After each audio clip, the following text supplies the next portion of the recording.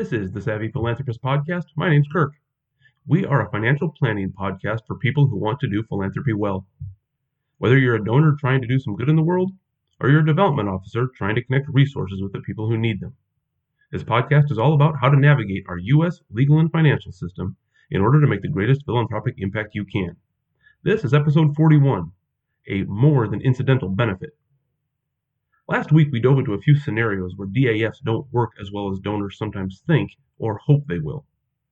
One of those scenarios is when a donor wants to use a donor-advised fund to pay off a charitable pledge. On that topic, I mentioned a provision in the Internal Revenue Code that causes this particular problem.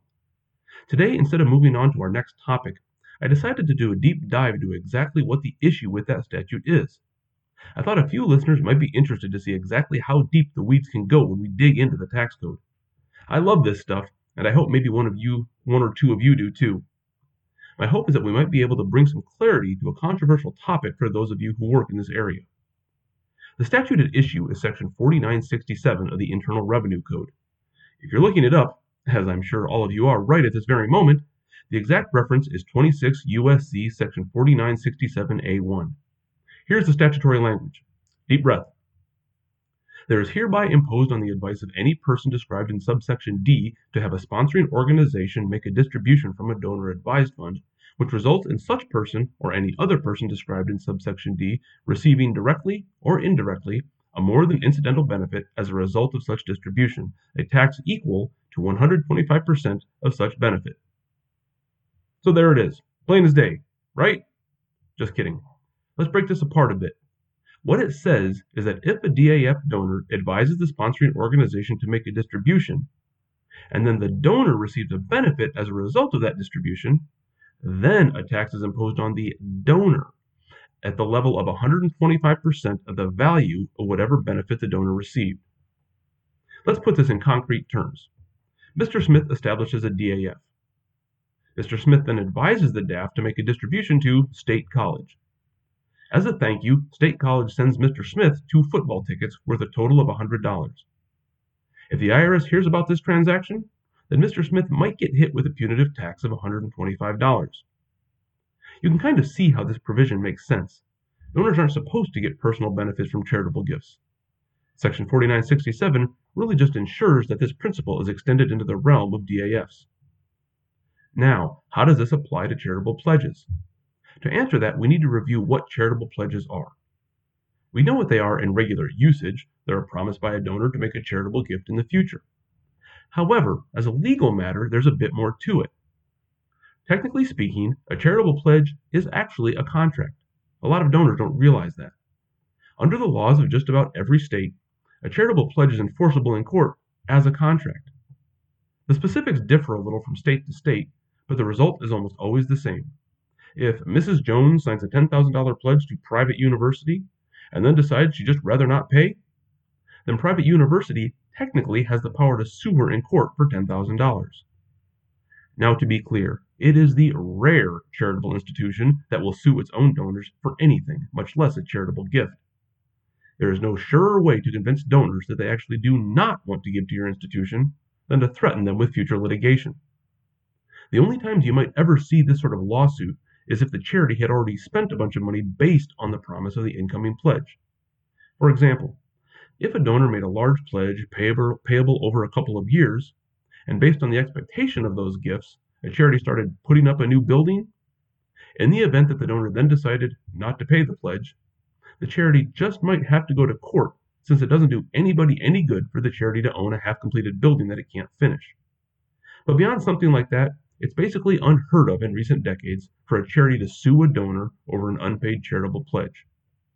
Nonetheless, the law holds that a charitable pledge is an enforceable contract between the donor and the charity. So how does this bump up against DAFs? Well, let's think through the logistics of the scenario we're talking about. Step 1. Donor funds a DAF. So now the sponsoring organization owns the money. The donor doesn't. Step 2. Donor signs a charitable pledge with the charity. Donor now has a legally enforceable debt to the charity. Step 3. Donor advises the sponsoring organization to make a distribution to the charity. And step 4. Charity accepts the DAF distribution as satisfaction of the donor's legally enforceable debt. Did you catch that snag in step 4? That's where the problem is. The DAF paid off a debt owed by the donor. That's the issue. Go back to the language of Section 4967. That provision imposes a tax if the donor receives a, quote, and here's the magic language, more than incidental benefit, unquote, as a result of the distribution. Put simply, does the satisfaction of the donor's debt qualify as a more than incidental benefit? That's the key issue in this scenario, and it is exactly where the potential ambiguity lies. The sections of the Internal Revenue Code about donor-advised funds were enacted in 2006. That's when this issue was codified. Ever since then, practitioners have been asking for some clarity about this problem. Is this a more than incidental benefit? Well, in 2017, the IRS took an important step for providing that clarity. It published a notice that described some of the problems arising from the ambiguity in Section 4967. It then asked for public comments on these issues, and it received quite a few. Unfortunately, that's where the process stopped. As far as I've ever heard, the IRS has not yet incorporated those comments into any sort of formal rules or clarifications about this. So the ambiguity remains. And so where does that leave us for the moment? Well, that leaves us right where we started. As you might imagine, charities are not very excited at the prospect of the IRS imposing taxes on their donors as punishment for advising DAF distributions. So charities have always taken the conservative approach. Almost universally, charities tell their donors that DAF distributions may not be used to satisfy charitable pledges. And every sponsoring organization of which I'm aware says the same thing. Most of them make it sound like this is an open and shut legal case, but the truth is, it's all about that ambiguity written into the tax code. I don't think there's any reason to hope that DAFs or charities will change their position until the IRS clarifies this issue one way or another, but that's where we are today. If you're enjoying this podcast, be sure to click subscribe so you don't miss any episodes. If you know other people who might find this podcast worthwhile, please share it on your social media platform of choice. And if you're feeling particularly generous, a rating or review for the show on whatever podcast service you use would really help to get the word out about the show.